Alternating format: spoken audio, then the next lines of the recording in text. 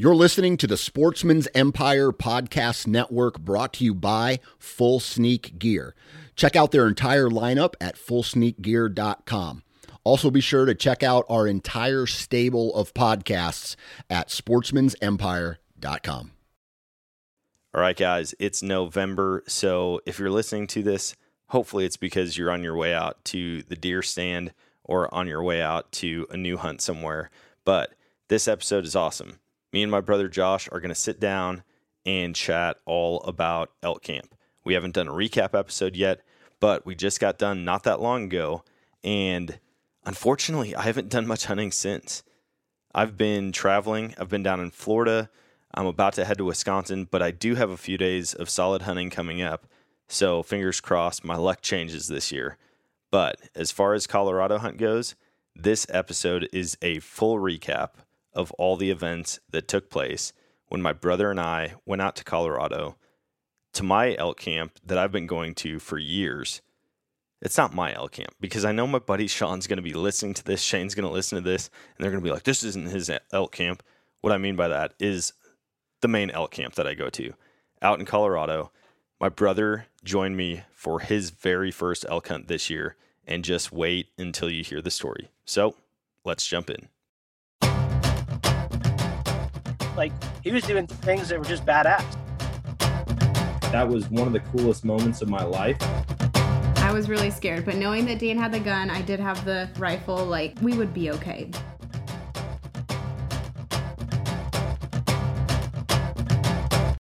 All right, guys, welcome to today's show. Now, on the show, my brother and I are on a Zoom call. We're going to be chatting all about the elk hunt because it was pretty gnarly. I mean, I know this was your first elk hunt. We gave our predictions. We talked about a lot of that stuff, but this is a full recap. Elk camp's been done for like a week now. I had to be back, head to Florida. Rifle season started here in Missouri, but I was in Florida, and so I haven't been able to rifle hunt at all. I've got 2 days before heading up to Wisconsin. I mean, it's just been a wild 3 weeks or so, but thanks for hopping on, dude. Yeah, absolutely. What initial thoughts looking back without giving too much away right out of the gate? It was it was absolutely incredible. It was everything and more than I thought it would be. It was exhausting, but so enjoyable, so much fun. What did you think? Maybe we'll start with the four-wheeling, because I drove out to Denver and picked up your four-wheeler like on the way. Yep. Picked that thing up, loaded it on the trailer. Nick and I made it out to elk camp. We slept on like next to the truck the first night because I was like, man, we could stop and pass out for a couple hours somewhere, but I kind of want to just drive straight through. And so we did. Pulled in, parked on this like little dirt lot, and just crashed, set up cots and sleeping bags, and that was it. Luckily, I mean, you know how cold it was out there at night. Yeah. Luckily, the night that we got there was like 60 degrees, so it wasn't that bad, but got a couple hours and then kicked off the hunt. But four-wheeling, dude, I told you it was going to be like 45 minutes to an hour and a half just one way to get to our spot every day. What'd you think about that? Gosh, it was a lot longer than I expected, a lot sketchier than I expected in some parts. And with not knowing that we'd have two people on one four-wheeler for a lot of the time, I wasn't expecting that. And that just, I mean, as you saw, that knocked everybody out pretty quick. Dude, riding those four-wheelers is no joke. The first year that I went out there, I borrowed one of, I think, Shane's four-wheelers, and it was a two-wheel drive, 350 with no power steering. And you and Nick kept complaining, and I'm like, guys, what do you, like, quit being babies. We're just driving to the spot. It's not a big deal. And you guys are like, oh, my elbows hurt, my wrists hurt, my legs and my hips hurt. Oh, everything hurts. And I'm like, this is the easy part of the hunt. Yeah. And then I think it was towards the end of the week, Nick's like, dude, just humor me for a second and hop on this four-wheeler. And I'm like, fine, whatever. Within the first 100 yards, I'm like, dude, this thing sucks. Yeah. Yeah, just not having the power steering was a game changer. When I rode yours that one day, I was like, oh, dude, I could cruise these trails, no problem at all. But then I'm just like, oh no, trying to stay on the tracks and not fall into a big rut. And yeah, Dude, you guys, was it? on it with that, I mean, it was just as bad for the person riding behind. Yeah. Was it when we went scouting? I think we went scouting before season started because we got up there like 2 days early. Yep. Nick and I pulled in the morning of the second, like the 2 days before season started. We pulled in that morning. And I think it was the day before season. We went way up to the far end of where we typically hunt. And was that the day that you guys rolled the four-wheeler? Yeah. So the day, no, so it wasn't that day. Yeah, it was the day before opener. Because the day before that, I was driving and we went to a different section. And then Nick was saying how his hip was hurting and he couldn't ride on the back. And I was like, okay, you can drive my four wheeler. I'll sit on the back. And the first time he drives it, we're going down and I'm just relaxing, not paying much attention. And all of a sudden we just tip right over. And I still don't even know how it happened because it wasn't even one of the sketchy spots. We just right on over. Dude, there's just so many steep hills and so many exposed rocks that, like, especially at night, you don't Yeah. always see them. And I had made it down this steep spot. It wasn't like the worst by any means of the trails that we go on, but it's not a fun spot, especially at night. And I kept looking back, like the whole time I'd be driving, just ripping around on the trails, look back, make sure your lights are still coming. And you and Nick kept pulling up, and Nick would be like, dude, just chill out a second, man. Like, you don't have to go so fast. And I'm like, I'm not even going that fast. Meanwhile, come to find out, you don't have power steering on your four-wheeler. And yeah, it took everything in me to keep up with him when he rode mine. And he was going slow. And it was just like, just to keep it on the trail, hitting those rocks, those ruts, it just wanted to throw you every time. And so I was like driving down this steep spot and I look back and you guys are still on top waiting for me to get to the bottom. I get to the bottom, start cruising, and I look back and I just see, instead of side by side headlights, I see like stacked on top of one another headlights. And I'm like, oh crap. I ripped my four-wheeler around and came back. And at that point you were walking towards me like, go ahead, head down, head down. And so then I had to back down that steep section, and your four-wheeler, I mean, luckily it like killed it, like the kill switch or whatever. Once it tipped over, it just shut off. And I don't know if it just didn't get any gas or what, but luckily we got it started right away because we still had 25 minutes from that spot to ride back to camp. Yeah, at least. Yeah, that was ridiculous. Another guy from camp, he said he almost rolled his four-wheeler, and then I rolled mine. Not rolled it, but I tipped mine over. And that was just a really dumb thing. It wasn't even like a nasty spot. These guys were coming down in their trucks, and Shane had pulled off to the side in the side-by-side. You guys were all in the side-by-side, and you guys pulled off to the side, and I just backed down the hill a little bit, and I started to back up the embankment, but it was way steeper than I was expecting. And I just like slowly started tipping, and I tried to push my four-wheeler, but I just jumped off of it and it tipped over, busted my shooting sticks, messed up a couple other things, but luckily nothing too bad. Yeah. So no actual damage to the four-wheeler, luckily. Yeah, to anyone's four-wheeler. Yeah, everybody's four-wheeler made it out in one piece, so that's good. I did find out I've got a recall on my four-wheeler for like the A-arm in the back. And so I've got to take that in tomorrow, have them look at it, make sure it's good. But then also my four-wheeler started knocking at the end of camp. You remember that? It was just making that loud knocking sound, and I don't know what it was, but I've got to take that in. Hopefully it's nothing major. I'm at 13 months of owning it, and it's only a 12-month warranty on it. So yeah, that kind of sucks. But let's get into the hunt. So before season started, we scouted. We didn't see a ton, but we saw elk. I mean, the first couple spots that we went, or the same spot we went a couple times, we just could not seem to find an elk to save our lives. And then finally we went to kind of the golden spot. I mean, where we always kill elk. And that was on the trip when you guys tipped on the way back. And right away we got up there and there was elk right in front of us. I mean, what was it? 3 elk that went over the hill? Or and 3 or 4 of them ran up over the hill.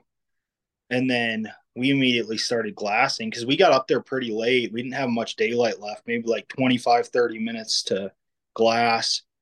And those 3 elk. And then we saw that one smaller bull. Yeah. Still, and then that really big bobcat. Yeah. So we saw the 3 elk go up and over, like probably 250 yards from us, not far at all. They were all cows. Saw that bobcat, saw the bull at like probably 1,500 yards, maybe up to a mile. I mean, it was a long way off.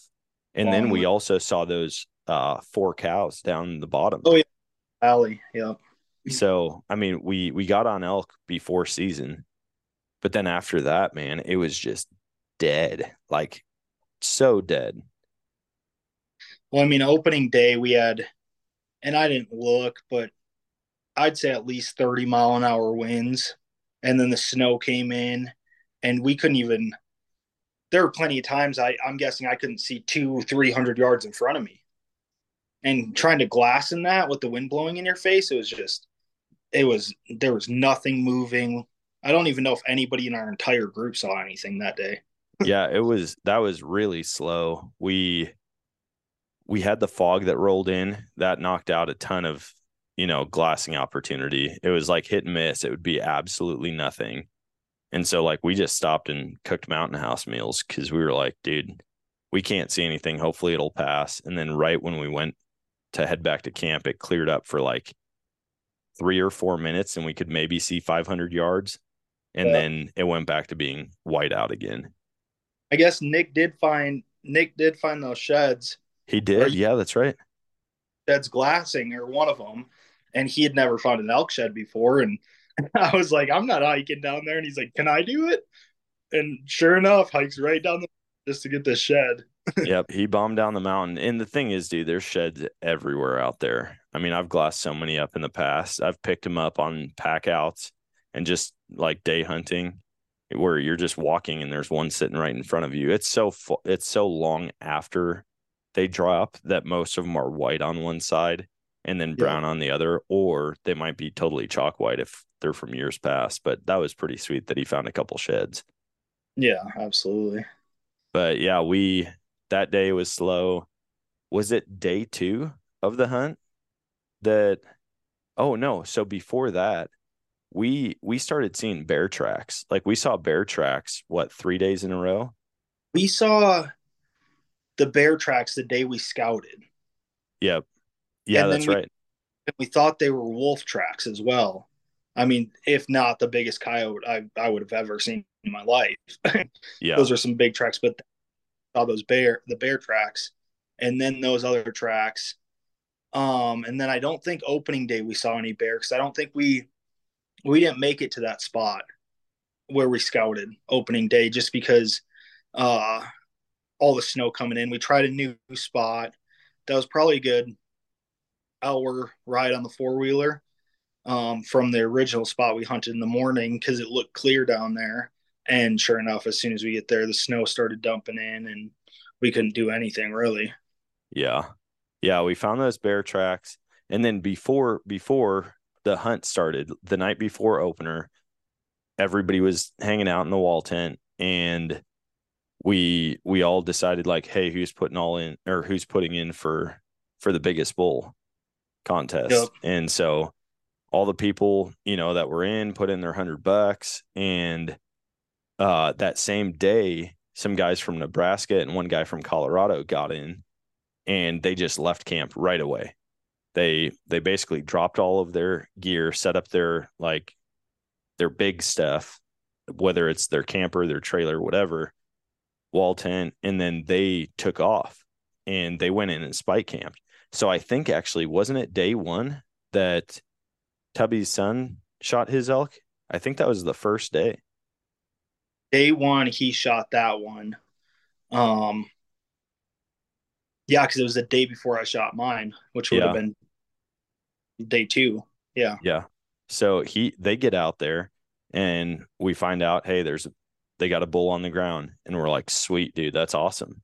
And uh we're like, okay, how big was it? Like we want to know as far as the big bull contest goes. They're like, it's a 4x4 or a 4x5. We don't know for sure. They Yeah. just basically called and said, hey, we got one down. And then we're like, oh, okay, so first bull's off the table.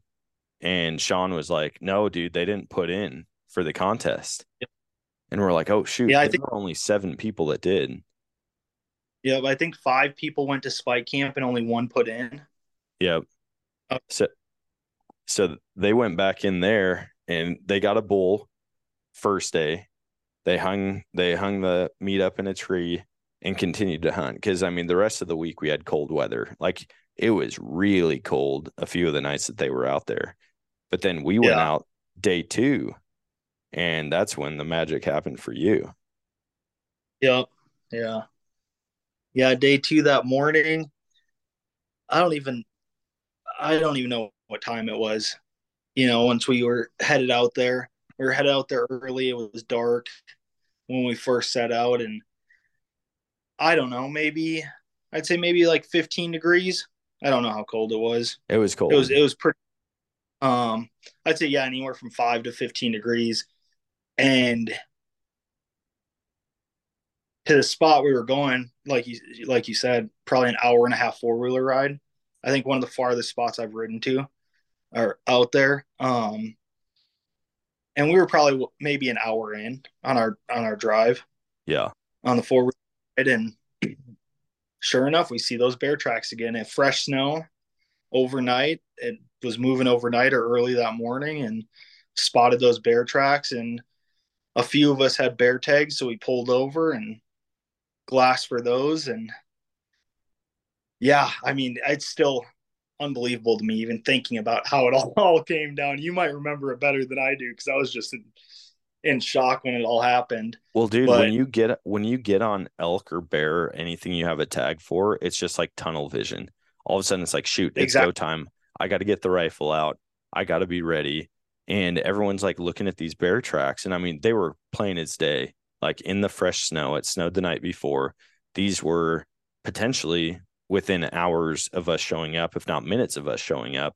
The stride on the bear, you could tell it wasn't running. So I don't think we like came up and it got spooked and went across the 2-track.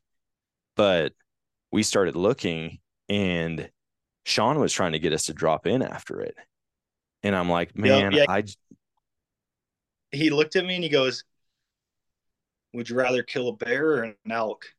And I go, dude, I don't know. I was like, that's 50-50. I've never shot either. I was like, I've always wanted to shoot both. I was like, I have no idea. And he goes, well, if you want a bear, go after this sucker, follow its tracks. And you and I were talking. And I'm just like, dude, like, do we go after it? Like, because my experience, I've never hunted either. I didn't know what to do, Yeah. And so I kind of up to you and to Sean. I'm just like, you guys tell me what's going on here, because I don't know what to do. I want to kill something. I just don't know which one I'd rather kill. Yeah, dude. When he said that, I mean, one thing that he's told me and he tells everybody out there is you can't hunt an animal from the same hillside. It's just too thick. And you got to experience that with the scrub oak. When you're in it, you can't see. You just really can't. So you have to be across the valley. And so it really shocked me when he said, hey, just follow these tracks and try to follow it until you find it. And I'm thinking the whole time, like, dude, that's not going to work. We'll never see it. Yeah. I just don't think it's going to work. And so I said, no. I was like, no, I don't think we should. Well, it was right around that time that I was like, dude, no, this isn't the way to hunt this bear. Someone was like, dude, we got elk. And we've all been standing there by the side-by-side in the 4-wheelers looking at these tracks, glassing down in the valley below us. And On the other valley, on the opposite side of the road from where that bear went, there's 3 cows standing there. And nobody with us, I don't think anybody with us had a cow tag. But No. typically, if there's cows, there's a bull around somewhere. And it might not be a huge bull. It might not be the big herd, but usually like there's one bedded down 75 to 150 yards away.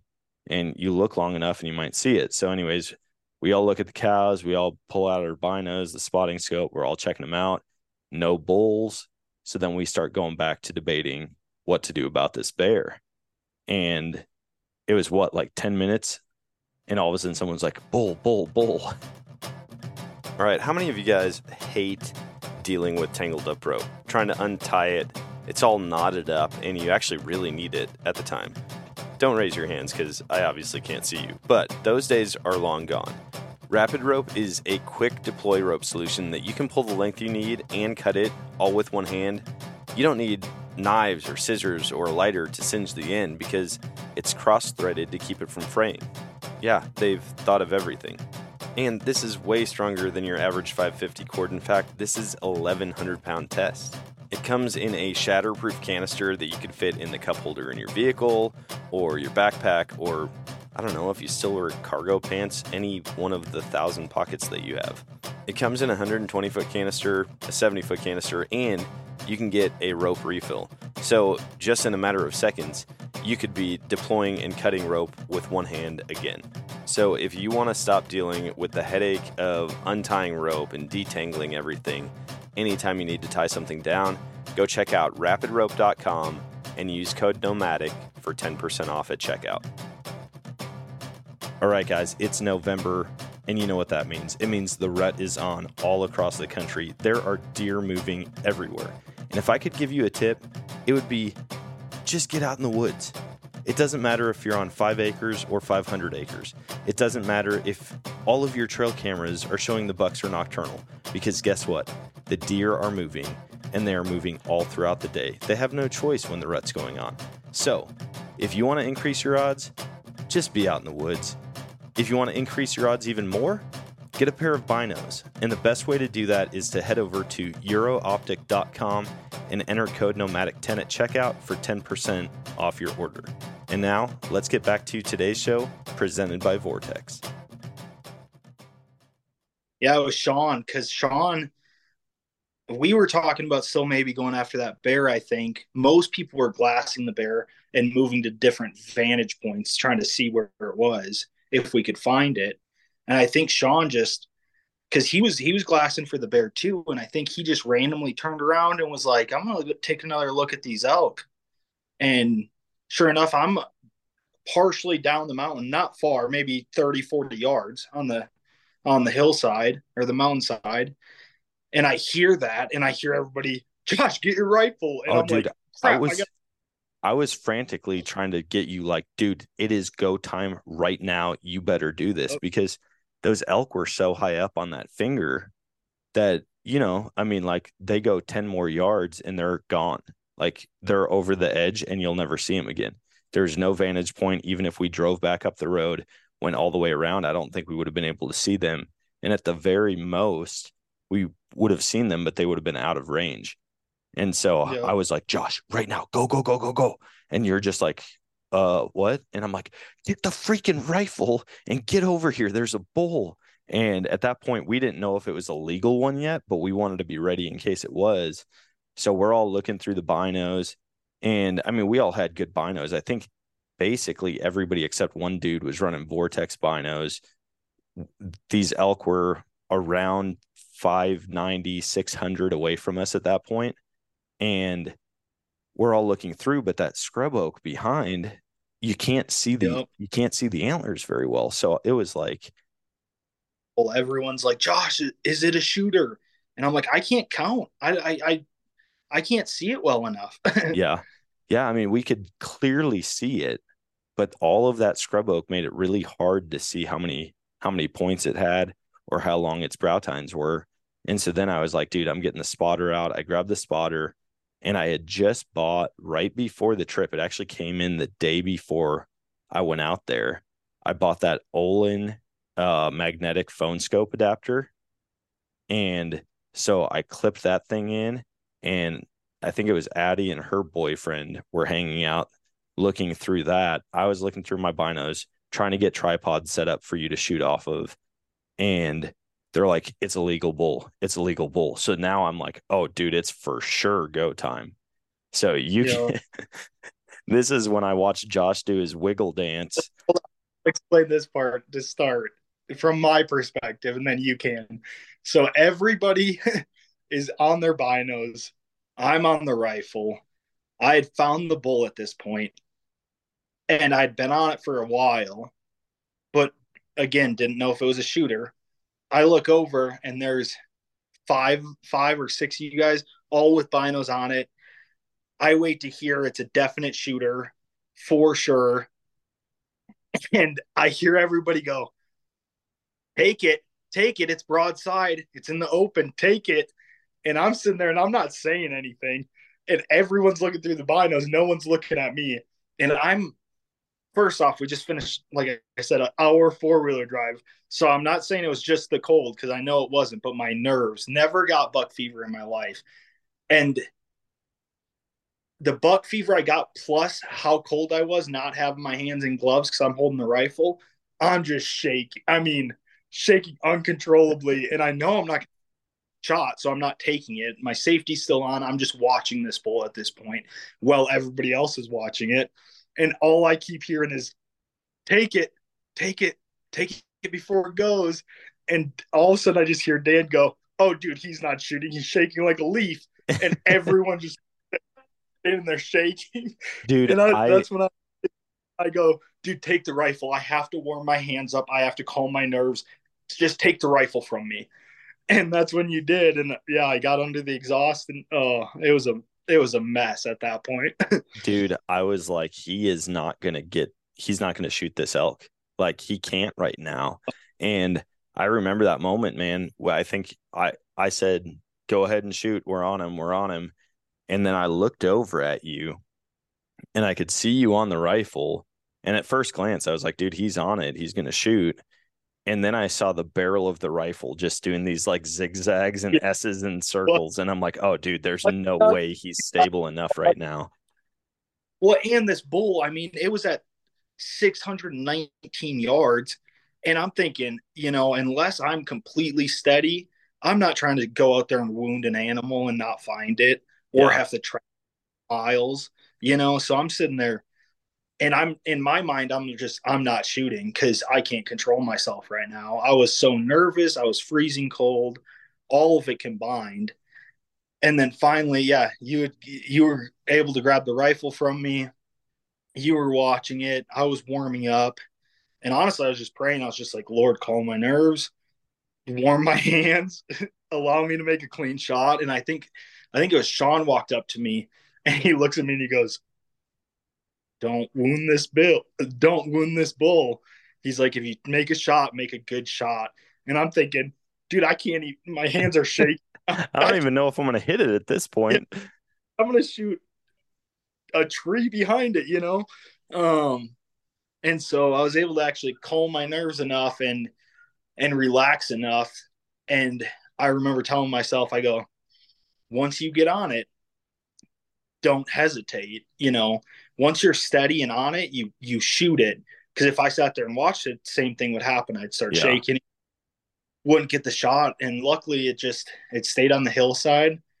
Dude, well, when I went and got that rifle, I put it on the tripod, and like I could stay on it. There was a second there where I'm like, he's not going to be able to shoot this bull. I'm just going to shoot it. And I think you even told me after the fact, in your mind, you were going, dude, if somebody else can make this shot, go for it, because I was 30 seconds away. No joke, as I was sitting there praying, warming my hands up and trying to get my nerves under control, my entire thought process was, they all have a license to kill this bull. If they're able to take the shot, let somebody kill this so it doesn't get away. Let somebody harvest the bull and not let it get away. And it was pretty much at that moment when I was thinking that, where I was like, my nerves came over me. I calmed way down, felt warm enough. And I was just like, okay, you've got this. Like, this is your one chance. If you want to take this thing, you got to take it now. Well, and we got the second tripod set up under the stock, and I was like, all right, this is better. It's not great, but we just had to find a more permanent rest. And after the fact, after your shot, uh I can't remember. I think it was Addie's boyfriend who was like, dude, we should have just gone back up the 2 track like 20 yards and he could have laid prone Yeah. and shot that thing. And we all walked over and saw it. And I was like, dude, you got to be kidding me. We had a wide open spot. There was also a really solid fence post over there, but you did make a great shot.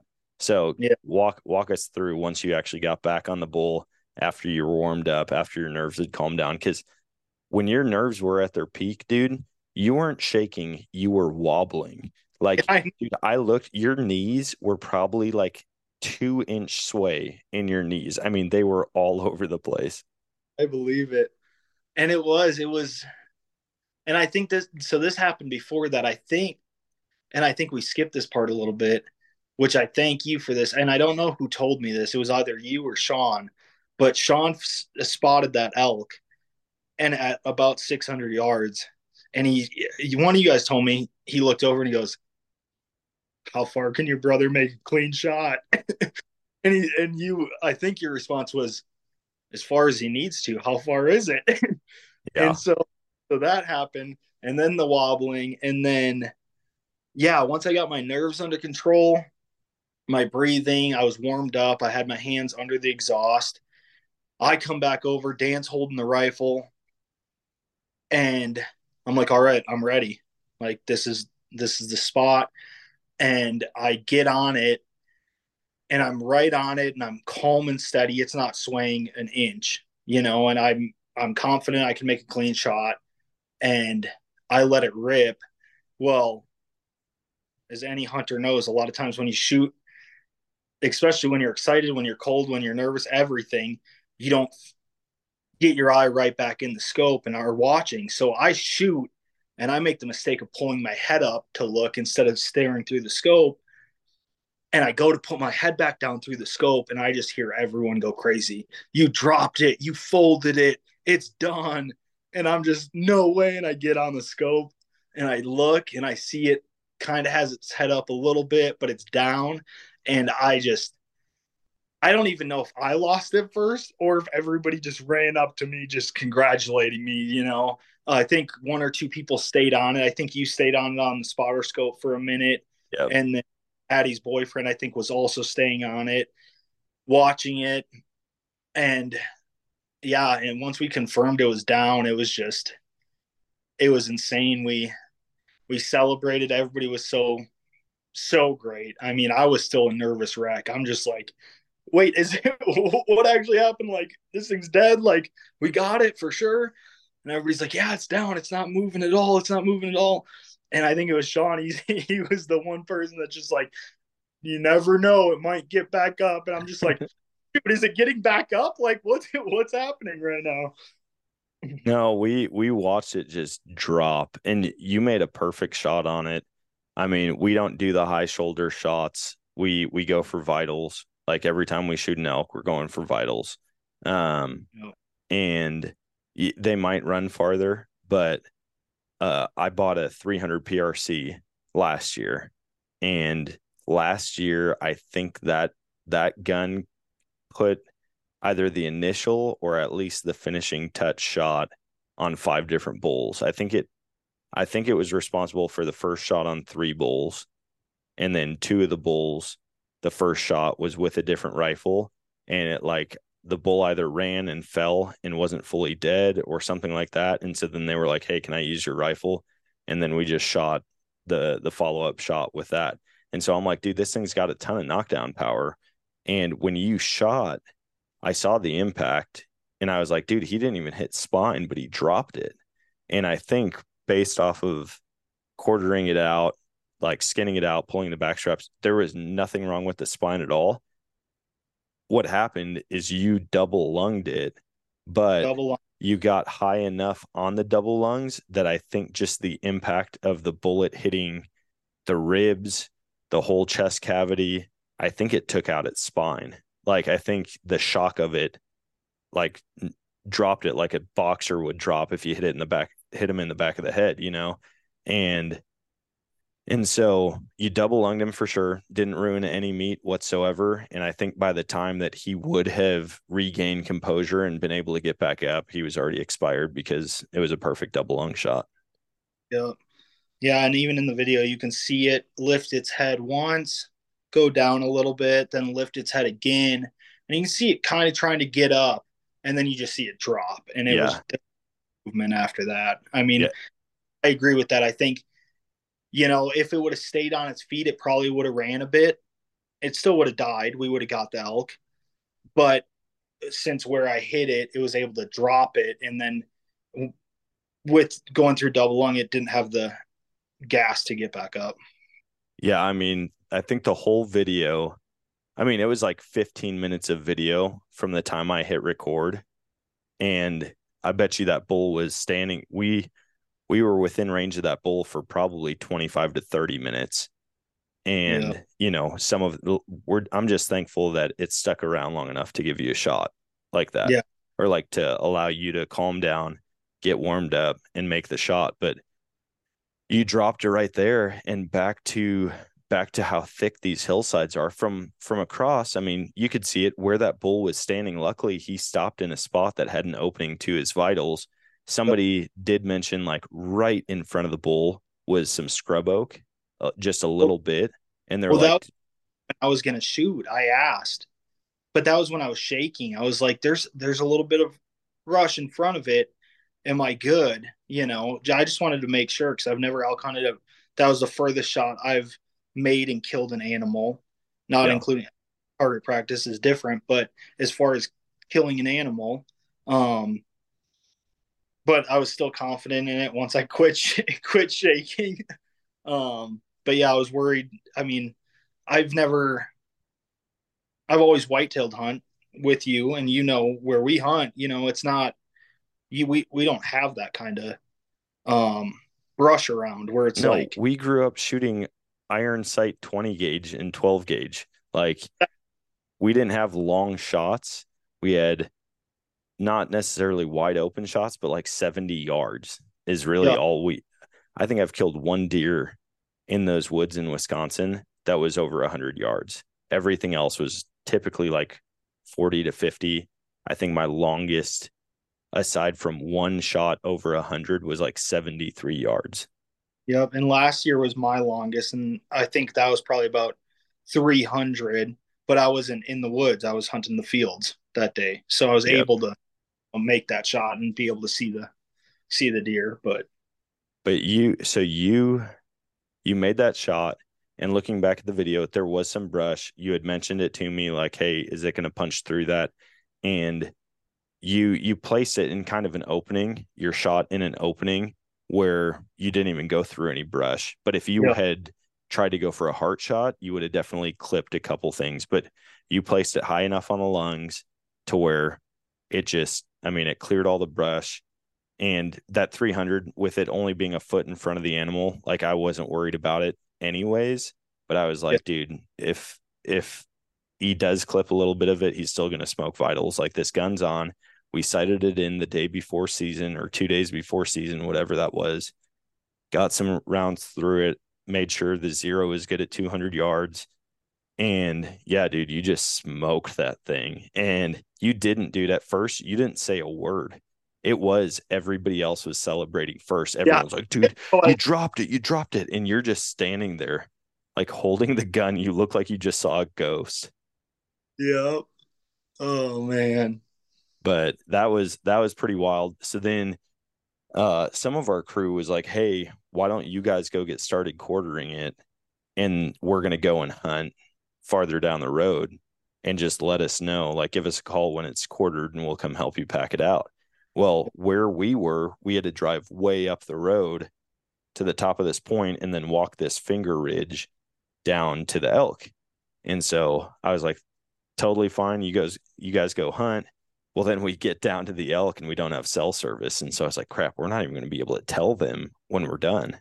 Well, I was going to call my wife at the top and everybody goes, oh, y'all have cell service there. Just call her when you get to it, FaceTime her.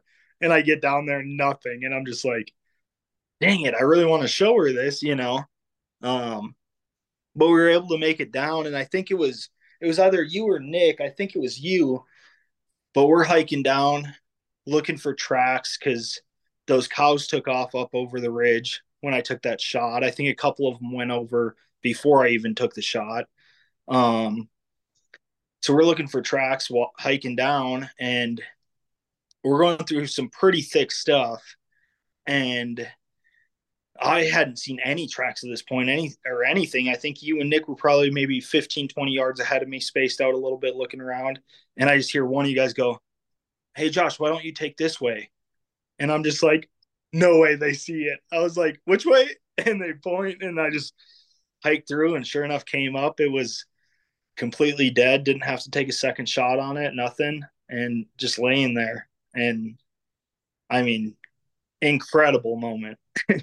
Dude, when we got down there, I was like, where the heck is it? Like, we knew where this bull was.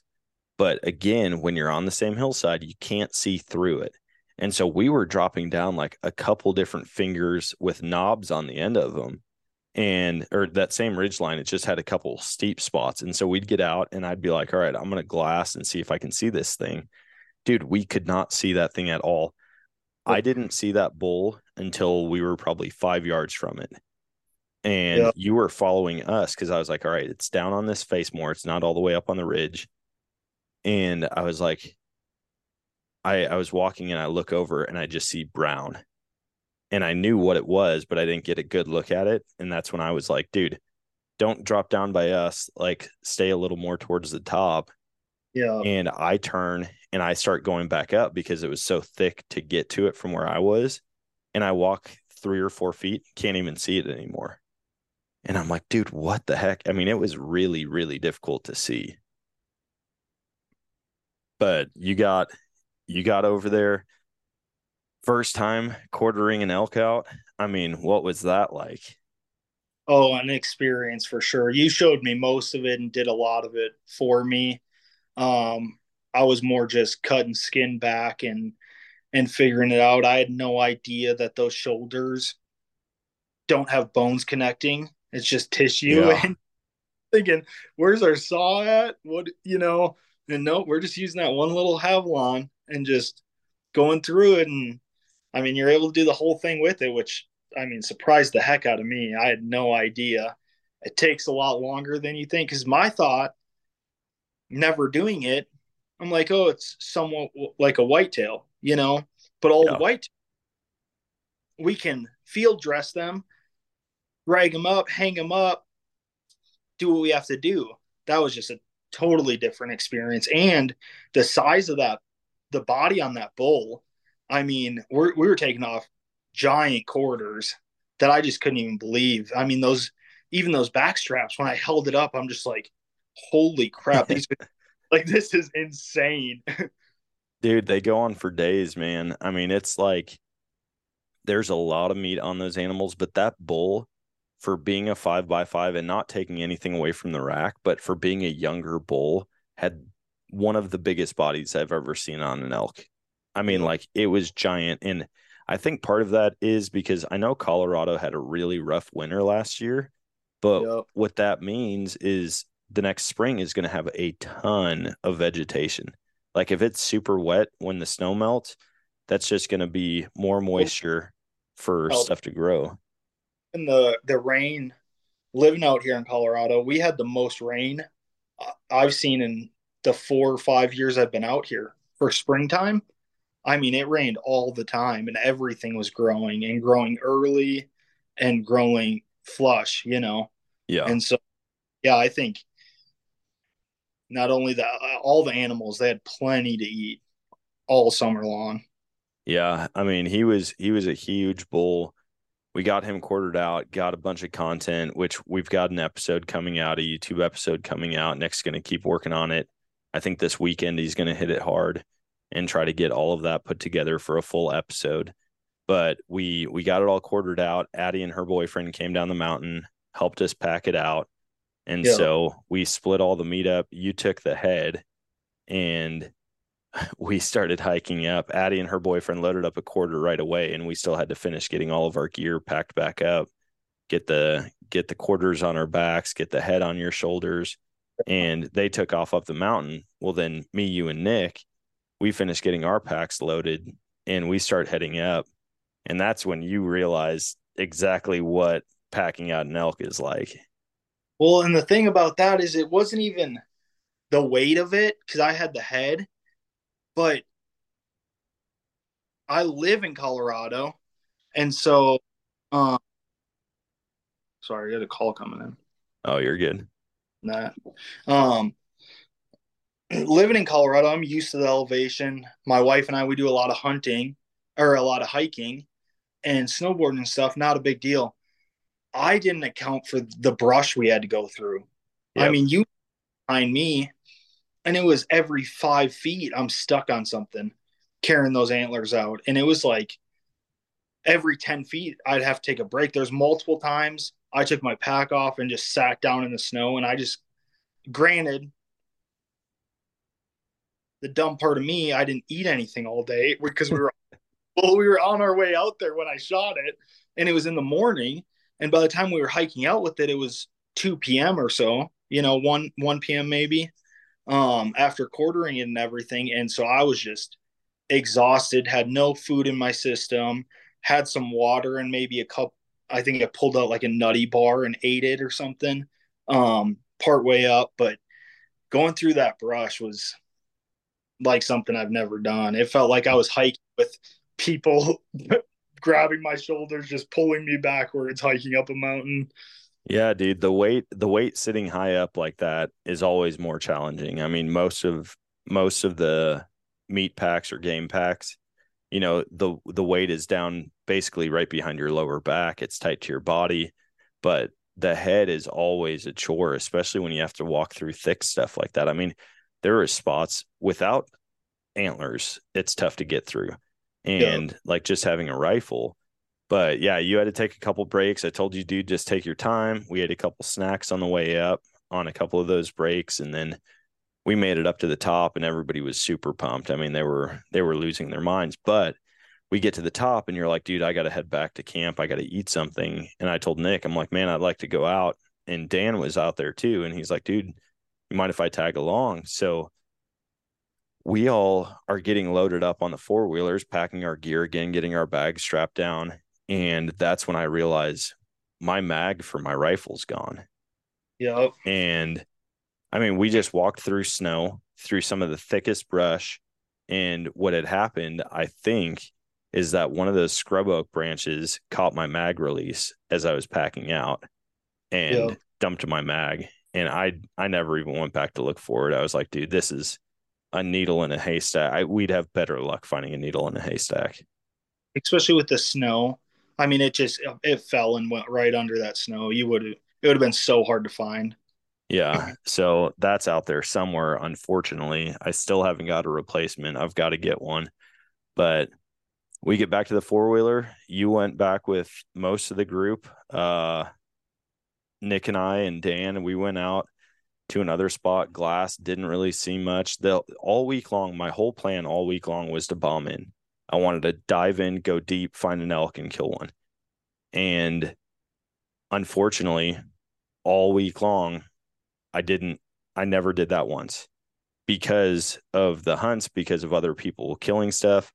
And then finally, the final day gets there. Oh, so we go out the next morning and we go to the spot that we were going to head to. And you weren't with that day. You were running errands because somebody's tire came off the bead. Somebody's tire came off. There's 2 flat tires. So a couple of us, and since I already harvested my elk, I think Sean was going to volunteer to go do it. And I was like, dude, you don't have to go do that.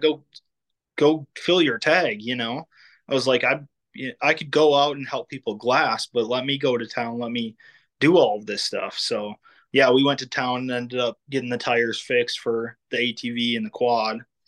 But yep. Yeah. So you went and did that. And then me and a bunch of other people went to like our golden spot where we always see elk. And we get up there and we park. We start looking around. I pull my rifle out of my hard case on the four-wheeler, but I didn't load around yet.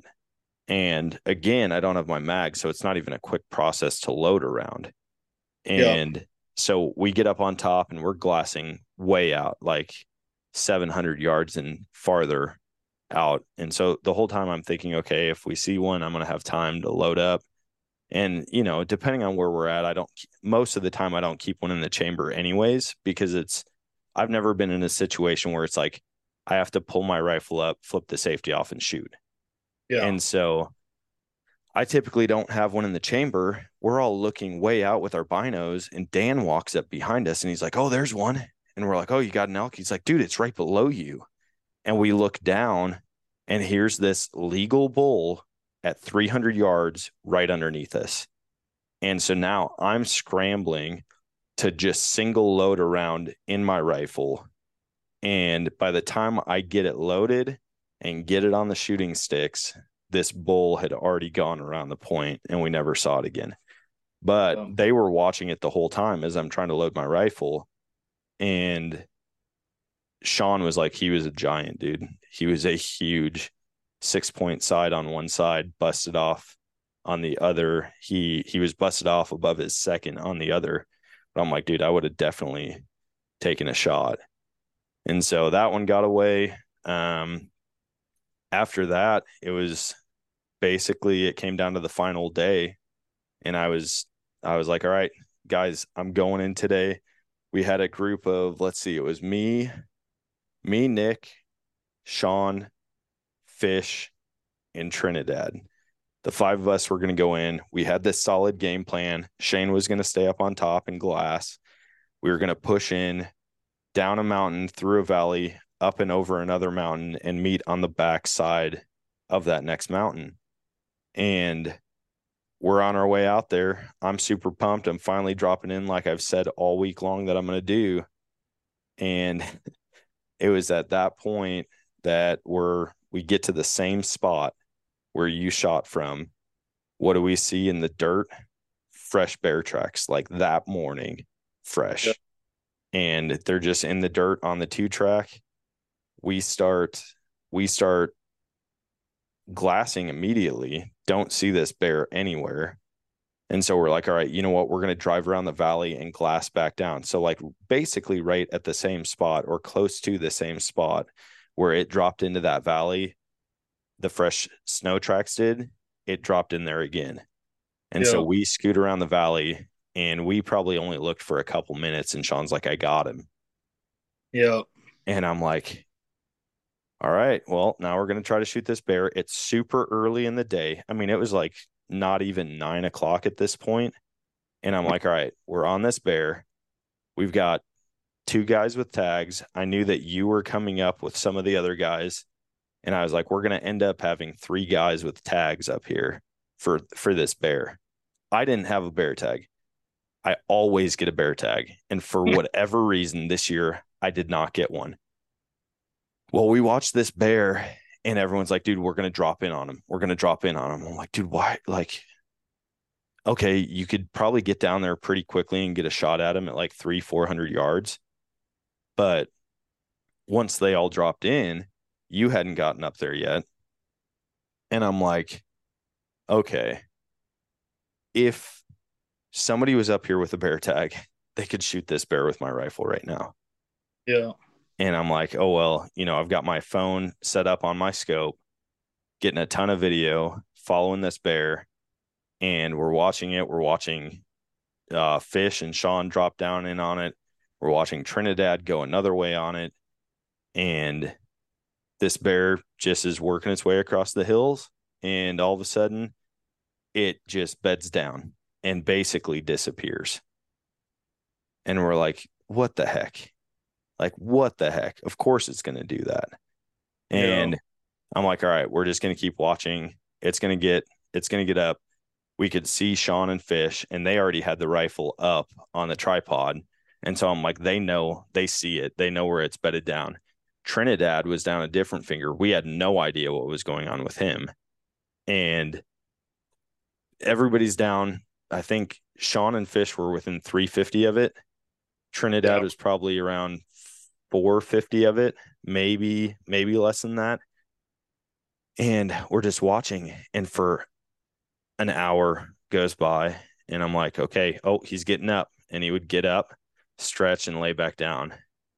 And I'm like, dang it. We could tell from where we were that they couldn't actually see the bear. They just know where it was bedded. Yeah. And so like they can't see it when it gets up like that. But all around it, it had somewhat of an opening to where it's like, okay, if it actually gets up and moves, they're going to be able to shoot it. Yeah. And an hour goes by, 2, 3, 4, 5, 6 hours go by. By that point, you guys had already gotten up there. We sent you basically around the valley from where we were and had you drop in on it. All right, if you're not using Tactacam's reveal cell cameras on your hunting property for scouting or monitoring the wildlife, you are seriously missing out. When you pair that with the Reveal mobile app, you can see the action as it's happening, no matter where you are. In fact, I've got trail cameras up in Wisconsin on the land that we hunt, and not only do I get pictures from those cameras sent to me, I can also track the progress of the camera, the battery life, how much memory is left on the SD card, and I can see what the weather's doing at the time that a picture is taken. So I can't think of a better tool for scouting, whether it is close to home or in a totally different state. So if you want to stay tuned into the action or just get into the action, go to revealcellcam.com or tactacam.com and use code Nomadic for 10% off at checkout. If you're an avid listener of this podcast, you've probably heard me talking about Infinite Outdoors in the past. Infinite Outdoors is expanding access for hunting and fishing on private land across the country. From whitetail hunts in Missouri to waterfowl hunts in Wyoming and pheasant hunts in Colorado, they provide access to over 1 million acres of private land listings for all types of hunting and fishing. Best part is, it's incredibly easy to browse and book properties all on the Infinite Outdoors app. The app is free to download and easy to use. All you have to do is sign up and you can browse over 250 different adventures across 10 states. Download the app today and use Nomadic 15 for 15% off your membership. All right, guys, I've got to tell you about some of the new XOP products that I've been using this fall, and some of them I use in kind of an unconventional way. First off, I use the Mondo saddle, but I also use their turkey hunter vest, and I take the Cold World stand, put it in the back of the vest, and carry it in that way. Depending on how far I have to pack in, I'll just bring a foot platform, but one thing I've learned is that if I put the seat cushion on the underside of the seat and flip it up, it turns it into a knee pad also, or I can flip the seat down and sit on it like a conventional tree stand. I also use their holster kit clipped right onto my saddle to carry in my climbing sticks while keeping my hands free. If you're interested in getting a mobile hunting setup like mine, go to xopoutdoors.com and use code Nomadic for 10% off at checkout. Just okay. There's the bear. Move to this spot. Well, when you're going down through that brush, you can't see a thing. And we made it maybe 50 yards, and the one guy dropping in with me was like, "This is sketchy, dude. I hear things. I hear something moving."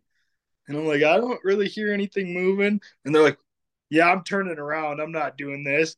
And so I'm just by myself, blindly walking down this mountainside. And I know, get to this opening, if I head east, I'm going to run into this bear at some point. Yeah. I'm going to shoot it when it gets up. And so that's what I did. And So I'm like, at this point, we've got 3 guys on 3 different sides of this bear. This bear is not getting away. And we're just watching. There's nothing we can do. None of us have tags. At this point, the other group that was at Spike Camp, they had made it out and came and joined us on the trail.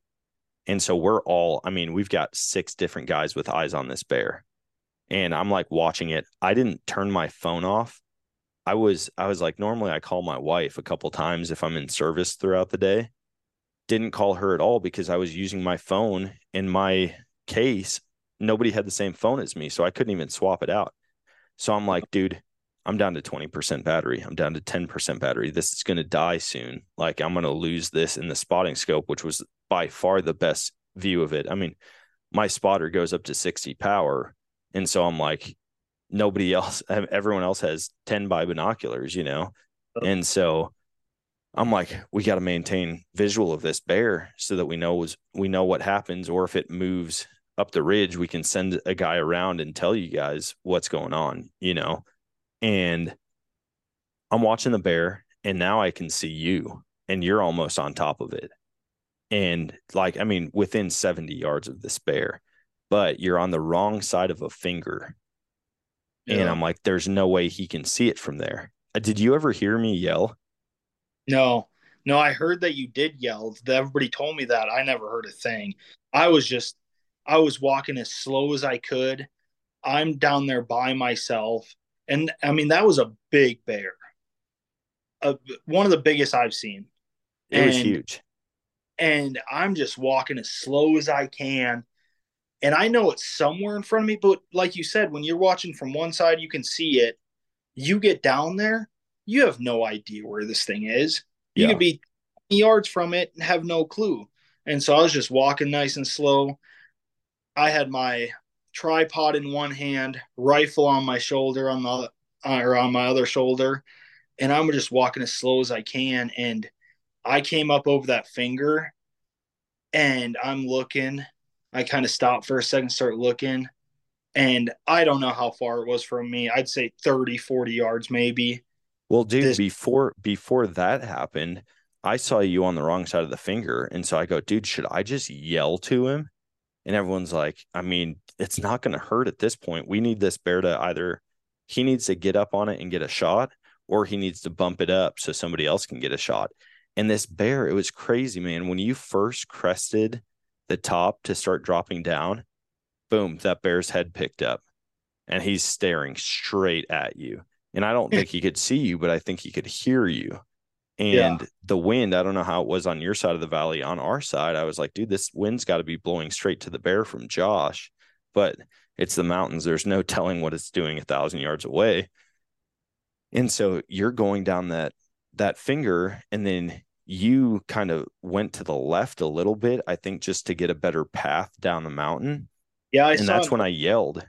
where I could actually move through to get into the open because I mean, from your guys' standpoint, everybody was like, dude, it didn't look that thick.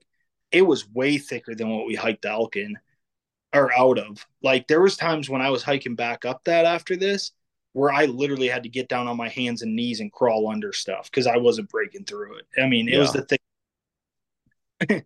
dude, it was, I mean, it was gnarly. It was painful to sit back and watch and know there's nothing we can do about it. Yeah. And so, anyways, I yelled, and it was actually right after I yelled that you were in the clearing, and I whistled as loud as I could, and then I yelled and said, "Go to your right."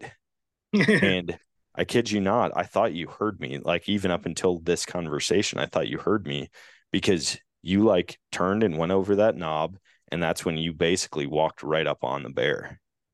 Yeah, which is crazy because I didn't hear a thing that you said. I kind of knew where I was, knew the area of the bear, but I needed to get to that opening, and so I went down to the left like you said, and then I got to that opening and I was like, all right, now I got to head east, and so I started heading east, but I didn't know.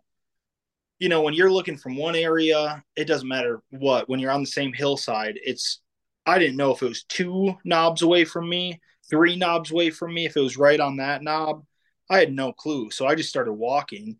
And sure enough, I came over that first knob and I'm moving slow and I'm watching. And apparently the bear had already stood up before I got Yeah. over. I never saw anything. I get up there and I'm moving slow, just looking, and I just see right in front of me, 30, 40 yards in front of me, this giant bear take off running. And I mean, especially for that size, that thing moves so stinking quick. I tried to put my tripod down, grab the rifle. By the time I could even do that, it was over the knob. Couldn't see it. Yeah. And that's when it ran down, and Sean and them were up on the other hillside to the north, From my understanding, I thought they were waiting for it to move, but Yeah. I don't know what they're doing. I thought they were close enough that they could see it once it got up and started moving. And I'm like, okay, somebody's going to shoot this thing once it starts running. Well, it's running, nobody's shooting. And I'm just like, oh crap, like what? I don't know what's happening at this point. And so I'm trying to find this bear because it went over the knob and then it ran up to Sean and them. And I could have swore it made it within 40 yards, headed straight at them. And I was like, oh, they're going to drop this thing. And I'm not going to, at that point, I could have taken a shot. It wasn't very far. And it was moving pretty quick, but it was moving uphill, so slower. But it's 40 yards from two other hunters. I'm not taking that shot, you know? I'm like, Yeah. they're going to sit down on it and drop this thing. Well, talking to them after, they never even saw it. I guess one of them thought they heard it running Oh, dude, through. Fish said he watched it run across, had no shot. They I think they saw movement at one point, and from our point of view, it stood up. So right as you get there, my phone died. So like I never got video of the bear getting up and running. And it got up, it moved like 5 feet, and then it just went on a dead sprint. And it went up and over the knob. We could still see it. It sprints over, gets to a wash, and drops straight down in the valley. And now we don't see it at all. Yeah. But at that point, I think we heard a shot and we were like, dude, that was only one shot. Like, awesome. Well, Fish, apparently, I don't know the sequence of events that happened, who was doing what, but they said they heard it coming straight at them. He's like, dude, I was getting ready. I thought it was going to run us over. Like, we could hear it busting through the brush coming directly to us. And it dropped down in the valley again. And I don't know how many shots rang out. I don't know who shot, how many times people shot, but we never did see that bear again from the top. It was all down right in the middle of all of you guys. Yeah. So, Yeah. And I don't know how many. Yeah. I don't know how many shots either. I shot twice. I know that, but I had a rifle I'd never shot before. Because you had your 300 back. And then, so I'm using somebody else's rifle. And this, I mean, oh, I didn't because think, you went up above, but yeah, I had both my rifles with me and you were using, I think when you got above it, I think at that point you probably realized like, I don't have Dan's rifle. And so you used Beck's rifle. yeah, Bex. So you used his rifle. And again, I don't know how many shots. Long story short, several shots rang out. I find out later that Trinidad had multiple opportunities to kill this bear. And But I was, but the thing is, nobody knew because you got up there late. yeah, Sean and Fish, they didn't know you were there. yeah. Trinidad didn't know you were there. And so he saw you dropping down. Trinidad, Sean and them know me, so I think they were watching me walk down and knew, okay, this guy's with us. I find out the other guy I'd never met before. He just got in that day, and I met him that night, and he's like, "Dude, I had no clue who you were. I just thought you were another hunter, and I was wondering why are you walking down this mountainside while we're staring at this bear." Yeah, he had no idea I was even with you guys. Yeah. So he wasn't going to shoot because he was like, oh, I think he was talking to somebody else and I overheard. He was like, dude, I saw this guy walking down. I didn't know who he was, didn't think he was with our group. And obviously he was going after this bear. And so I wasn't just going to shoot it out from under him. And Yeah, turns out he had multiple times where he could have shot the bear. And that brings me to another point. From the other side, the guys with you that stayed up on the top, they could see Trinidad. And apparently he walked down, got to a spot where he thought he was going to get a shot, set his pack and his rifle down, and then was like, oh, it looks a little bit better down there. And so he walked to see what the vantage point was. And then he forgot where his rifle and his pack were.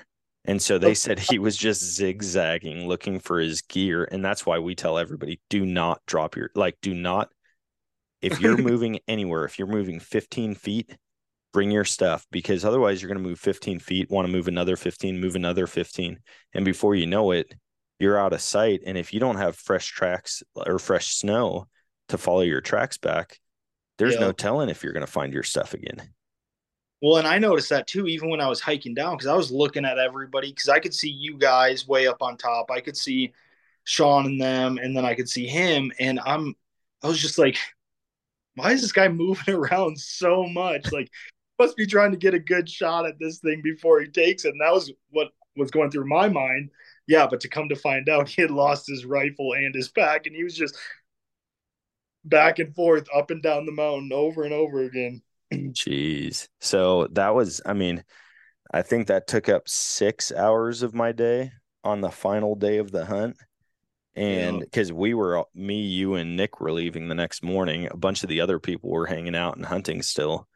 And I was like, man, like I really wanted to drop in. By the time everything was said and done, no bear on the ground, I was like, dude, I'm going. Like, we're going to go hunt.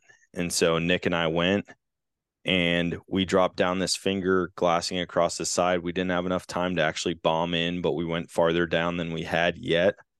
And we glassed up 2 bulls. Both of them were legal, but tiny, like super tiny. And they were at 1,300 yards. And I wasn't about to take a like, I trust myself shooting, and I've shot 1,100 yards with that rifle. But I was like, listen, if these bulls drop down this mountain the way that we saw one do a couple days before, I would shoot one at like 700, 800, maybe even 850. But I'm not taking a shot at 1,300. So we sat and sat and sat, hoping they would come down, and they actually went up and over the opposite direction. And so that ended my hunt, man. That was it. We ended up, so you got yours, Tubby's son got his, Tubby got one, and then Justin went out and got one. And the 3 bulls that group shot, they shot back where I kept saying, I'm going to bomb in. I'm going to bomb in. I'm going to bomb in. And everyone's like, dude, don't drop in. If you're not seeing elk, don't drop in. And I'm like, dude, if you're not seeing elk, you got to do something. You know, like, I'm not a road hunter. I don't just hang out on 2 tracks. In fact, Sean even told you he's never killed one like that from the 2-track. And all the elk that we've killed out there, none of them have been right there. First year, and I got a knob named after me. Dude, shut up, man. I've killed 3 bulls out there, and they still won't let me name anything after myself. Doesn't matter. So out of the 4 bulls shot, you were the only one that put in for the bull contest. So you ended up with first, biggest, and smallest. Well, so I don't know about that now. So Dave ended up shooting a muley. That doesn't matter. It's not part of the bull contest. The only time that you can get money that's not for a bull is if you shoot first. It's just first tag filled. It's not first bull, it's first tag filled. Yeah, I didn't know how that worked, but yeah, so I talked to Sean the other day, because I was thinking about going to Denver for Thanksgiving, but I'm gonna end up staying here. But yeah, Dave ended up filling his muley tag, I think 2 days after we left. Which brings me back to, I saw the biggest muley. I mean, you were there, that I've ever seen, but didn't have a tag for it. Yeah, nobody was up there when you saw that mule deer. I mean, we would give reports to everybody back at camp if people were hanging out at camp, or like we'd all converge back at camp every day and just say, hey, guys, this is what we saw. This is where you should go if you've got this tag, whatever. But I don't know what the total count on elk was. I haven't really talked to anybody after we left, but I know that as an entire camp, we saw less elk this year in the 5 days that we hunted than I normally do in one day. And so it was just dead. And the guys are talking. I mean, I don't know what the plan is yet. If they're going to move camps next year, if they're going to change seasons. I don't think it was a winter kill issue. I really don't, because we didn't find any dead animals. You know, I feel like we would have. For too long that nothing migrated in. Yeah, I think it was just too warm. and they hadn't pushed down into our area yet. But whatever the case is, it was a slow year. I'm really happy that in the first 5 days that I was there that we ended up killing 4 bulls. Like, that's super awesome. I'm super pumped that you got that bull. It would have been icing on the cake to get a bear also. But Yeah. my year's just been pretty slow, but I'm about to head out tomorrow morning. I've got 2 days of rifle season here in Missouri before heading up to Wisconsin.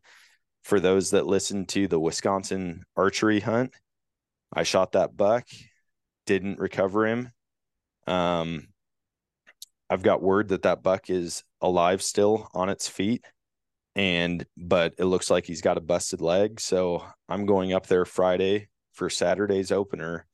And if you're listening to this podcast, the day that it comes out, which is Thursday the 16th, I'm going up to Wisconsin on the 17th. The hunt starts on the 18th, and I'm going to go back to that island and hopefully close that chapter. And if not, I'll go back to our normal property. I'm going to hunt there Saturday, Sunday, just camp out probably in my truck or next to my truck. And, we'll see what happens, but I've had a lot of deer on camera. Of course, when we were in Colorado, I had an absolute giant buck, bigger than any buck I've had that frequently on camera. I had never seen him before. And of course, the day that we leave for elk camp, he shows up on trail camera at night. The 27th of October, he shows up during the day. The 31st of October, he shows up during the day. The 1st of November, he shows up during the day, and I haven't seen him since on camera. But I've had other shooter bucks throughout the past week and a half, actually 2 weeks, show up during daylight. And then we were on our way back from Florida this morning, and we had a layover in Houston.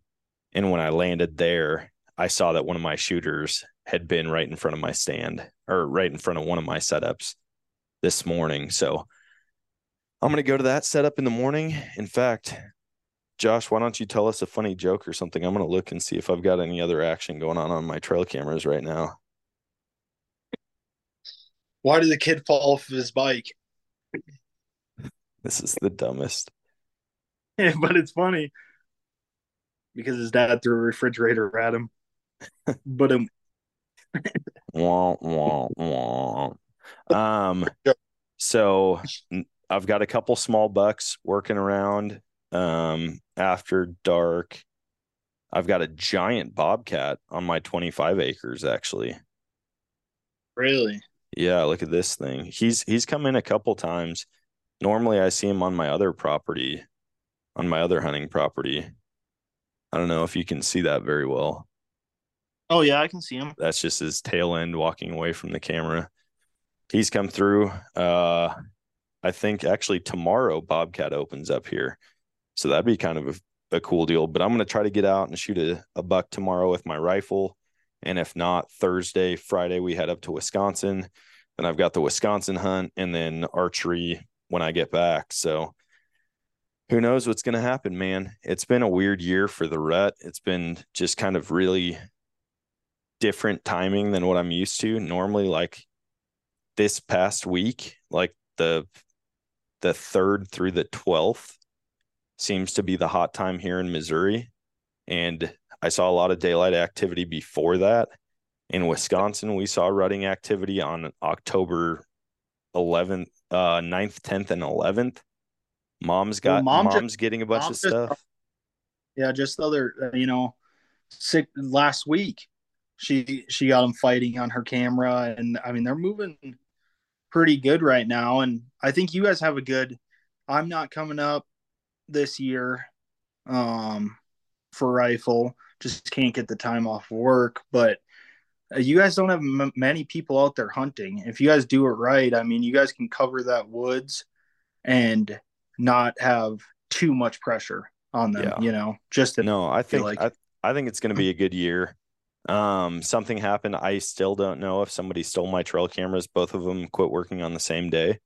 Like I just quit getting any information from them. I can't reset them. I can't do anything. So I don't know if somebody stole them. I mean, it's private ground, but there are other bow hunters that I know that hunt out there, but they just haven't been doing anything. I've had no communication with my cameras, but leading up to that, I did get a couple good bucks on it. Mom's had a bunch of good bucks out there, serious rutting activity. I've got other buddies in Wisconsin who have been shooting big bucks that have been chasing.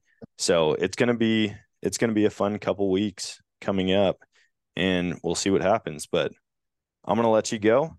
I'm going to finish knocking out the last touches on this podcast and then get ready for a hunt in the morning. Yeah, good luck, and good luck up there. Tell everybody I said, hey, make sure you show Jeff that elk. Yeah, I will. I'll show him that elk, and congrats, dude. Super awesome hunting with you.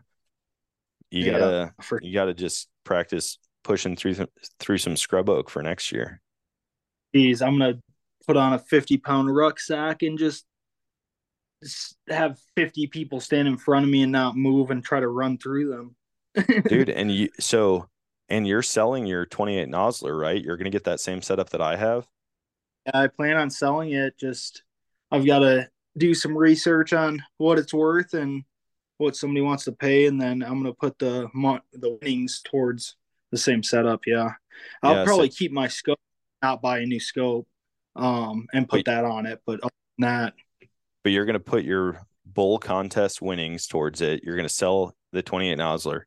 If anybody's listening to this and is interested in buying a really, really sweet rifle, it is a 28 nozzler. It's a Hell's Canyon long range, Hell's Canyon Speed by Browning, 28 nozzler, super sweet rifle. I absolutely love it. I did tell you, if you ever sell it, you have to sell it back to me.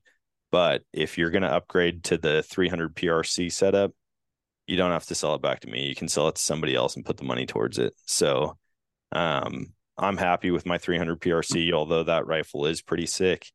Yeah, if anybody's interested, hit me up on social media. Let me know. Only probably 60 rounds through it. Still, I mean, a great gun, chamber as well. I mean, it shoots dead on. I was shooting it at 600 yards. This is probably like 4 or 5 months ago, but 600 yards still shoots dead on. So nice. Yeah. Well, sweet, dude. Bummer you're not coming up to Wisconsin, but again, congrats. It's been a year for you. First ever bull. Yes, it has. Dude, you got to keep the Matthews streak going. There hasn't been a Matthews in that camp without killing a bull. Except for you this year. I'm saying, sorry. Every year that A. Matthews has been in that camp, A. Matthews has killed a bull. You can't give me too much crap, dude. You got 2 more years in a row that you got to make it happen before you can, and you got to get a mule deer tag and fill that. So, no, congrats. I'm going to let you go. I thought I was going to do some other stuff, but Sam just came in with her syringe and she's got to take another shot for surrogacy. So I've got to go help her with that quick and then get this podcast ready so everybody can listen to it in 2 days. All right. We'll see you. All right. Adios.